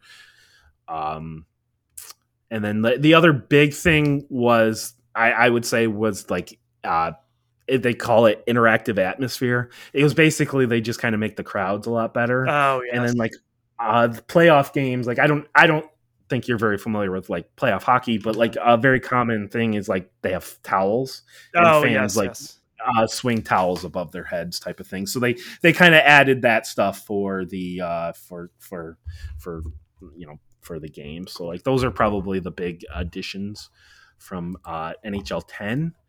11, I believe 11 is when they added Hut. Yes. Jabba the Hutt? No, the Ultimate Team stuff. Oh, okay. Which I know is become just like enemy number Yeah, one. but like before that stuff, I always thought like, oh, this is like the mode that I would think is cool if I was Mm, gonna play it. Like there's something about like other than the like gotcha mechanics of like opening packs of cards to get players, like I feel like building a team of players like that are real players from teams you like there's something mhm. really cool about that. See, what I liked about the EASHL mode, the club mode, is like you were building out your character, and like as you played, you like leveled them up and got stronger and got better. Hmm. So like that was like not only are you playing with like the same people and like building friends, like you're actually like there's an RPG element to it as well. But yes, the ultimate team is like, like you're just kind of like you're opening up these packs. And what I loved about it that first year is like the each card had like a career. So it only had like X amount of games you could play. And there was also like a salary cap. Hmm. So like what it did was like it forced it allowed people, or like you couldn't just kind of build these like super teams. So like every time you kind of played this mode, like you encountered different teams and it was always very unique. Where today like everyone has like the same like 30 to 35 cards. I gotcha. So it's just kind of like it's just like the same games over and over again, where like it kind of forced you and allowed you to kind of be a little bit more like have a little more variety, because like you couldn't go over like a certain number, so like you had to kind of play around with things. And I thought that was like a lot more fun. So like that first year in the hot mode, I actually really enjoyed it, and it was like my favorite of the hot. Hmm. So for NHL 12, I guess the big thing is it added. Okay, it added Be a Pro. It seems like, which Be a Pro was basically the EASHL, like where you're playing as one player, but like a single player mode. Oh, okay. But which sounds kind of cool, but it's not. Uh It's not that much fun. Bummer. It's kind of boring. Just like you're controlling one guy, and you just kind of like play against the AI, and then occasionally you have to go off, and then you just kind of sit on the bench and watch the AI play out. Okay. I guess some people would call it immersive. I don't know. Uh, I think if I were to cut like the next one I'd want to cut is probably NHL 12, Okay. and then 13. I'm just gonna take a quick gander. Okay, 13 I might want to keep around for a mode that they added. Okay. So let me just make a quick cut here. And then NHL 13, the big mode that they added, and then I don't think they ever added it to another one. Maybe they had it in 14 as well, was the GM Connected. It was basically GM franchise mode, but online. Oh, interesting. So like, so you would just kind of play through these franchise modes, but like you would only pick one team, and like everyone would draft, and like it was a lot of fun to get into these leagues and just kind of like just kind of see where your team went. So I don't have a lot to add to that. It's just like that was like the big mode, and I did dick around and play that quite a bit. So I had a lot of fun with that. And that is definitely one of those features that people request, and then EA just seems to ignore it, and it never adds it because they're like, yeah, but we added like more cards for HUT. So also, I think the new game came out today as well. Oh, interesting. So yeah, it came out like super late. Weird. I'm guessing COVID had something to do with it. Yeah, probably. Yes. I think it did come out today. So, Hmm. And then 14 was like a very, very slight improvement over 13. And then I remember 15. I didn't own it on the new generation, so I bought it on the old, like my PS3. And it was literally the same game, except they copied and pasted a new logo on the game. Great. Other than that, it was literally the same game, and I spent $60 on Excellent. it. So, yes, that was a little upsetting. And then I specifically remember the PS2 era getting more into the NHL 2K series. Mhm. And then the big one that I played was NHL 2K6, not 2K16, 2K6. This one, I remember playing this one with one of our classmates, Andrew Kramer, Oh a yeah, lot. Because like we didn't have a lot of big hockey fans at our school. I was probably like the biggest in our class. yeah. But he was definitely one, and so like we would just play like I remember us playing like the franchise mode and just kind of doing like playoff stuff together. We played this game a ton together, so like there was that was a lot of fun. I Other than that, I don't. I will say this: I do think the 2K series always had a better franchise mode than the EA series. EA was much better at the online stuff. Hmm.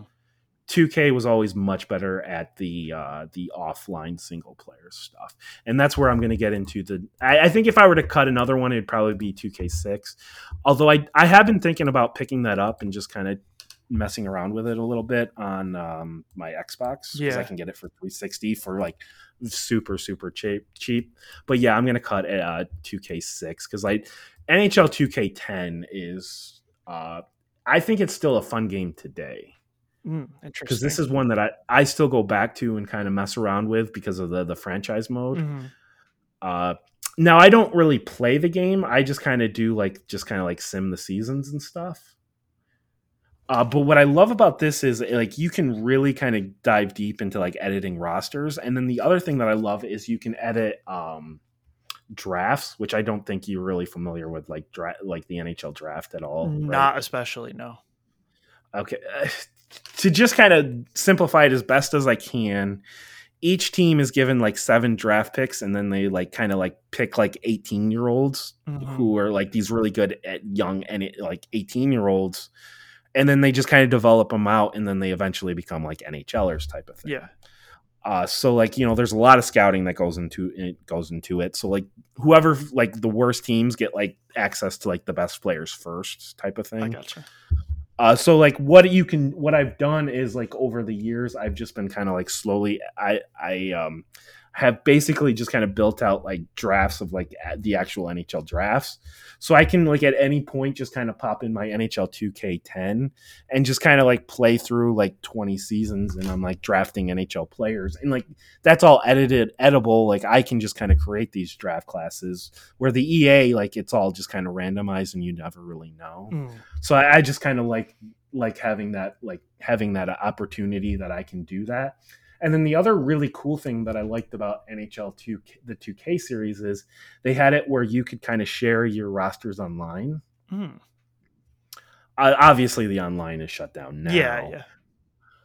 But back then, I mean, like you could like kind of upload your draft classes and your rosters, and then people could kind of vote on them and stuff. And I remember like I spent a lot of time on my PS3 one, and like I was one of like the highest rated like rosters in the league, and people kind of like preferred my rosters over like the actual rosters from the company Oh, itself. nice. Like I was one of the highest rated ones, but I really spent like a lot of time just kind of getting them right. Yeah. So there were just like maybe I didn't necessarily enjoy playing like the actual hockey game, but I just loved the surrounding stuff around the like the franchise modes with the 2K series. So that's another one that 2K10 is one that, as I said, like I usually go back at least once a year now and just kind of dick around with it for a little while. So that's definitely another one I want to hold on to for a little bit longer. Okay. And then I'm sorry to like fans that are like, if you've chose to stick around, this cannot be very exciting for you, but like this is like I played. But I think I am games. interested in like hearing what the differences were, because it's always like sports games like normally people can't really like tell you what the difference was because they do blend together. Like I bet if you ask someone who the fucking difference between like Madden 12 and Madden 13, like fucking jack shit, like you don't know. But the EA games, especially back in the day, used to actually like have meaningful updates each time, and like I think that's cool just seeing like how they evolved over time, or even like what mattered to you about them and stuff like that. So yes, they're like they definitely added like skill improvements. I think NHL 08 had like the improvement of like the skill stick where you use the stick to shoot, the sticks to shoot. Everybody loves the skill stick. Yes, and I think that was actually cribbed and pulled from the 2K Almost series, from like certainly, I believe. 2K5, 2K6. But like EA did a better job of like implementing it, type of thing. Like Yeah. it's one of those things where 2K may have come up with the initial ideas, but like EA perfected it, type of thing. Mhm. So that's pretty much it for the EA and the 2K stuff. The next one I want to just kind of mention is the Wayne Gretzky 3D Hockey. Mhm. This I had for the N64, which I think there was another one like 99 as well. I didn't own that one, but I played Wayne Gretzky's 3D Hockey. Like that was one of my favorite games, and I think it was pretty much a predecessor to the NHL Hit series. Mhm. That would make sense because it was Midway, you said, right? Yes, Yeah, it was so Midway. then it definitely was. So like I remember it being like, looking back, it's like, okay, that was very arcadey, but I would say like I don't think it was necessarily my most played game on the N64, but it's definitely up there as one of my most played games on the N64. It's kind of hard to remember exactly the game itself because this would have been like, over 20 years ago now. But I remember this is the game that made me a fan of Michael Pekka. And then in 2001, Manny, Michael Pekka was traded from the Buffalo Sabres to the New York Islanders. Ah. And that's when I became a New York Islanders fan. Excellent. So, like, this game, huge impact as to why I am a New York Islanders fan in a weird way. So, like, yes. That's cool. Yes. In a lot of ways, when I hear the N64, this is one of the games I think of. I don't know if it's good today, but, like, it is one that... I very much enjoy. I'm going to skip NHL Hits because I'll let you kind of talk about that. I can talk about it a lot. I know all about it. I got it on lock. NHL 3-on-3 Arcade. Okay, I was going to ask because like I remember when this was like coming out and they like talked about it. I was like, oh, this sounds cool. Was it good or was it just like Yes, I had a lot of, it was so much fun. It was just like this dumb arcade mode where like it was just 3 versus 3 and you just kind of like, everyone had like big heads and they looked kind of stupid, but it was a lot of fun. I signed into my old PlayStation account because I had this game and I was like, I'm going to see if I can download it. Sadly, you cannot download it and there's no way to get it. What the fuck? What? I'm guessing because it's licensed. Oh, that sucks. Even though I own it, I can download like the trial or the unlock code, but I can't download the game on PlayStation. Oh, that's such a bummer. Because like I was like, this would be a really fun game to dick around with for Extra Life. Yeah. I'm gonna see if I can get this, which I'm sure there's ways to get like ROM versions on PC at this point. But yes, Manny, I think you would have a lot of fun with because NHL I think it's basically just NHL Hits, but like a newer version of it in theory. So and like NHL Hits was at least trying to make the players look semi-realistic. Yes. 3-on-3 Arcade was not. They were just going for like a pure arcadey, and it was just like a tie-in type of thing. I think it was maybe like $10 extra or something like that. I really wish I had this game downloaded and I could just kind of play around with, because like, yes, I think you would have a lot of fun with NHL 3-on-3 Arcade. Yeah. I also want to know, I think if we were to ever just kind of go back and play one, I think you would have the most fun with NHL 03 for a similar reason. That's probably true. I think that one, from what I remember, was like a little bit more arcadey. But yes, I think if we're just looking at pure fun, NHL 3-on-3 Arcade might be my favorite, and so I definitely want to keep that one on the list. And then last but not least is Super Blood Hockey, a game that I've only really played an hour, but I think we had a lot of fun with it for Extra Life. We did, yeah. I remember it's definitely interesting because like it's just like it is arcadey hockey, but like ratcheted up to like 11, where it's just like you're just literally beating the shit out of each other constantly, and there's a like fake blood all over the ice, and like it gets the puck all bloody. It's really dumb. Yes, and I remember Willie just like figured out a way to just break the game. Yes, because it was like you like instead of picking like positions, it was just like 3 types of dude. Yes, I can't remember what it was, but Willie figured out that one of the types of dude could just take the puck no matter what, and it was ridiculous. I think it was like playmaker, scorer, and enforcer. Yes, and you guys went basically all enforcers. It just destroyed us. I I think the other ones are like legitimately better. This is just like a fun like arcade. Yeah, it was like a fun thing. arcadey one. Like if we were gonna cut one of the arcadey ones, I would say that one, just because it was like, I don't know. At a certain point, it wasn't even like playing a hockey game. It was like trying to figure out like what is the most broken setup, I guess. Also, I mean, like we've only played it That the is one true. We time played it for the an one hour. time, yeah. So like, but like that is pretty much running down the list. Other than NHL Hits, which I will let you kind of like say. Which, in my opinion, about. it's the greatest hockey game of all time, and the GameCube version is the best version, and it costs $70 right now. Do you happen to have it? I do not. I think Calvin has it though. Because he gave me all of his like PS2 and GameCube games, but he did not give me NHL Hits because he is a dirty criminal. But anyways, so NHL Hits is like literally NBA Jam, but with hockey. Sure. And like, well, and I think NFL Blitz as well. Yeah, NFL Blitz as well. But like NHL Hits is like a more like exact direct comparison to NBA Jam, sure. Because in NBA Jam, you know, you dunk a couple times, you get on fire.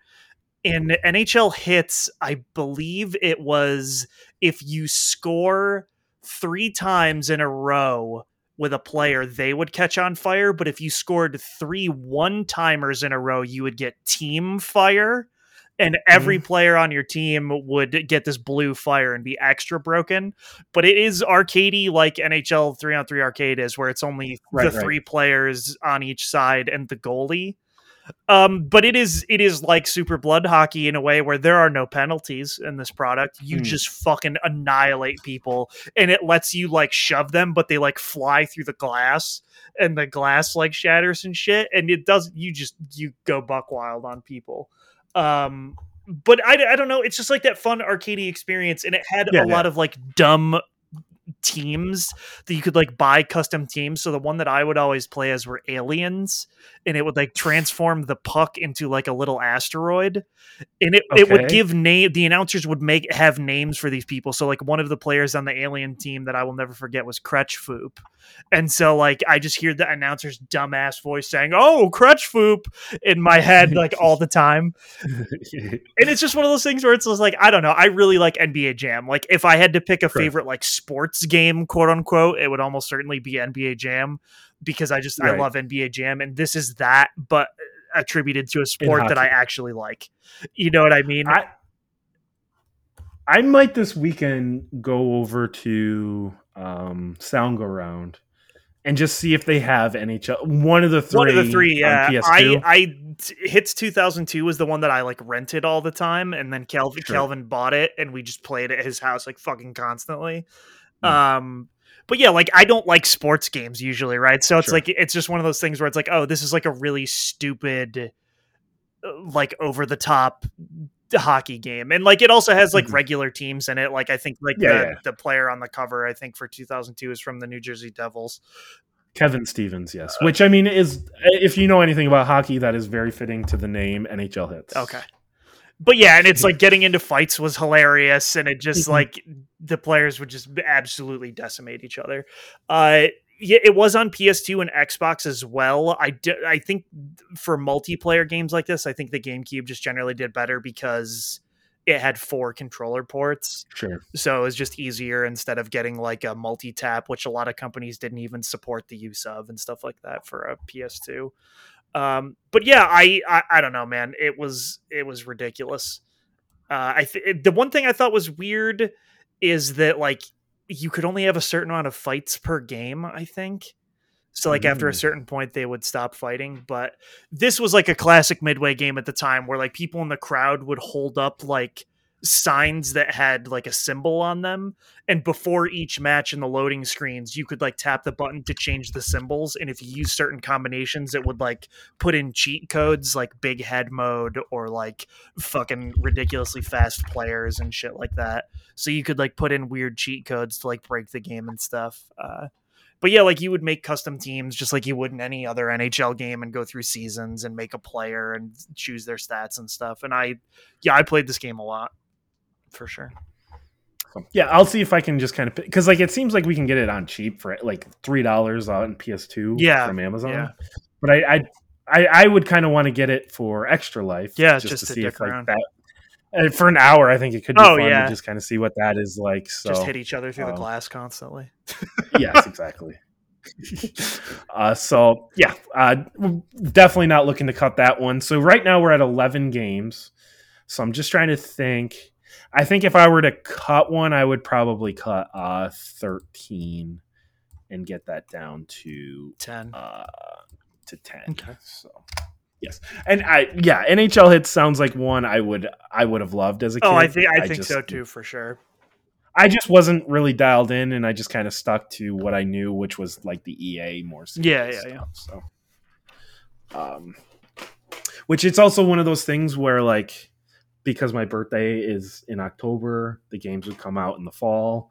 Like this was almost always like what I spent my birthday money on every year. Yeah, was buying these like NHL games. So.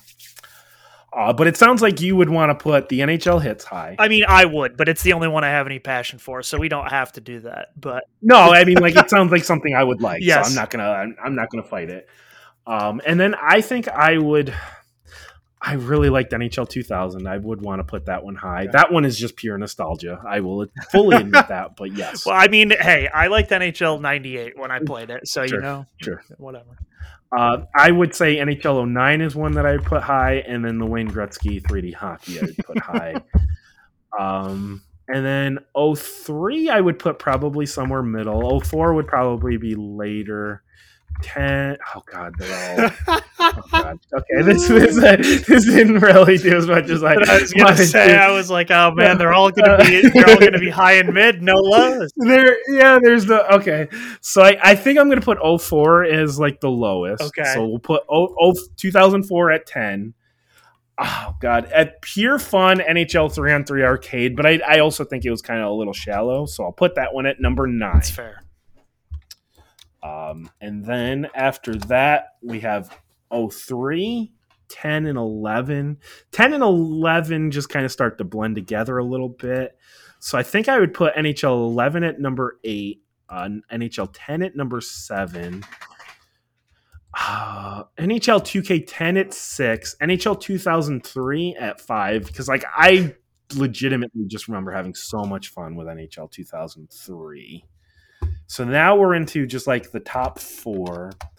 And if I'm being entirely honest, I think I would probably put Wayne Gretzky at number 4. And then number 3. NHL 2000 at 4, and then Hits in 09 probably 1 and 2. Yeah, just because I think NHL 09 should probably be number 1 because it sounds like it was like it very just changed good and it changed everything. It completely changed, that the entire franchise. Yes. To the point where like that is all people have done for the past 12 years. And like literally like people don't play any other video games.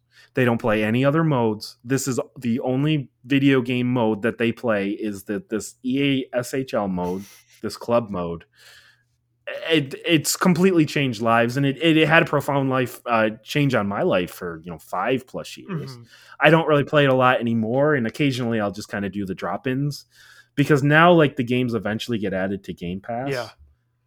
So I'm just like, I'll just wait till the summer. So that's what I'm going to do. I'll play NHL 2020, 2022 next year in the summer, and probably just do some of that drop-in stuff. So, I think I'm okay with putting NHL Hits 2002 at number 2, and then NHL 09 is was life-changing in a lot of ways. And I met people that like I still interact with today, from doing that mode. So yeah. I think this is a good list, and sadly there's nothing. The most recent one is 2011, which was 10 years ago, which I think says a lot about like the franchise.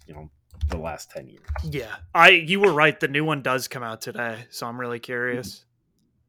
It sounds like they've made some improvements, but it's probably largely. Did they even release one last year? Yes, they did. Oh, I would have guessed they would not, but okay. Why would you have guessed that? Because COVID. I mean, they don't make enough changes from year to I year guess for it to that's matter. true. Yeah. Well, that's why I was like, oh, maybe they just like didn't put one out last year, and now this one has. No, like worst case scenario, they would have just done Control C, Control V, change the name, update the logo, update the rosters, and call it a day. That's so sad. I mean, but they sell no matter what. It's the same problem that like wrestling games have. Like they don't have to put the work in, and it sells well. The only reason, like you can tell, like NHL 2K10, the 2K series was pushing EA to actually like make improvements, but now EA doesn't have to. I don't want to say like I don't want to put this on the developers. Yeah, they're just given such a small budget because all the money goes to FIFA. Yes, and did you see they did re-sign the deal with FIFA? So I figured it was just them leveraging a deal. It was, FIFA. But I did look it up, and if they didn't use the FIFA name, they would still have everything else, like all the clubs and everything. So it's just the FIFA name. So yeah. So I'm sure they were just kind of saying that to just kind of like get a cheaper deal. So. Yep. But yes, hockey. Well, it works out that the new game came out today. Mm-hmm. The new hockey game came out today, and hockey started this month. So that is hockey. If you didn't enjoy this segment, I'm sorry, but I'm telling you right now, next week is going to be so much fun. Okay. I have a fun game planned. It is, oh boy, it's going to be a lot of fun. Well, I am very excited. And now, yes, I don't want to spoil it. Now I am actually curious. I wonder if I do have NHL hits upstairs in my closet. I will have to double check because Kelvin did finally return my copy of Gauntlet Dark Legacy, and I feel like he would have returned NHL hits as well. He would have brought it to me. Well, it wouldn't be. Well, he would be giving it to me, but Dark Legacy was mine, and he took it when we were in like middle school and just gave it back like last Christmas or something. So. Merry Christmas. I got you your own game. I mean, he did give me like everything because he's like, I don't even have a PS2 or a GameCube anymore. So it made sense. So yeah, I wonder if Hits is in there and I just didn't notice. I have like a PS2 copy of NFL Street 2 in there. Then that game rules. So maybe we bring out the PS2 and just play some dumb PS2 arcade games. Yeah, we could do that. Oh god, NFL Street is so fucking dumb.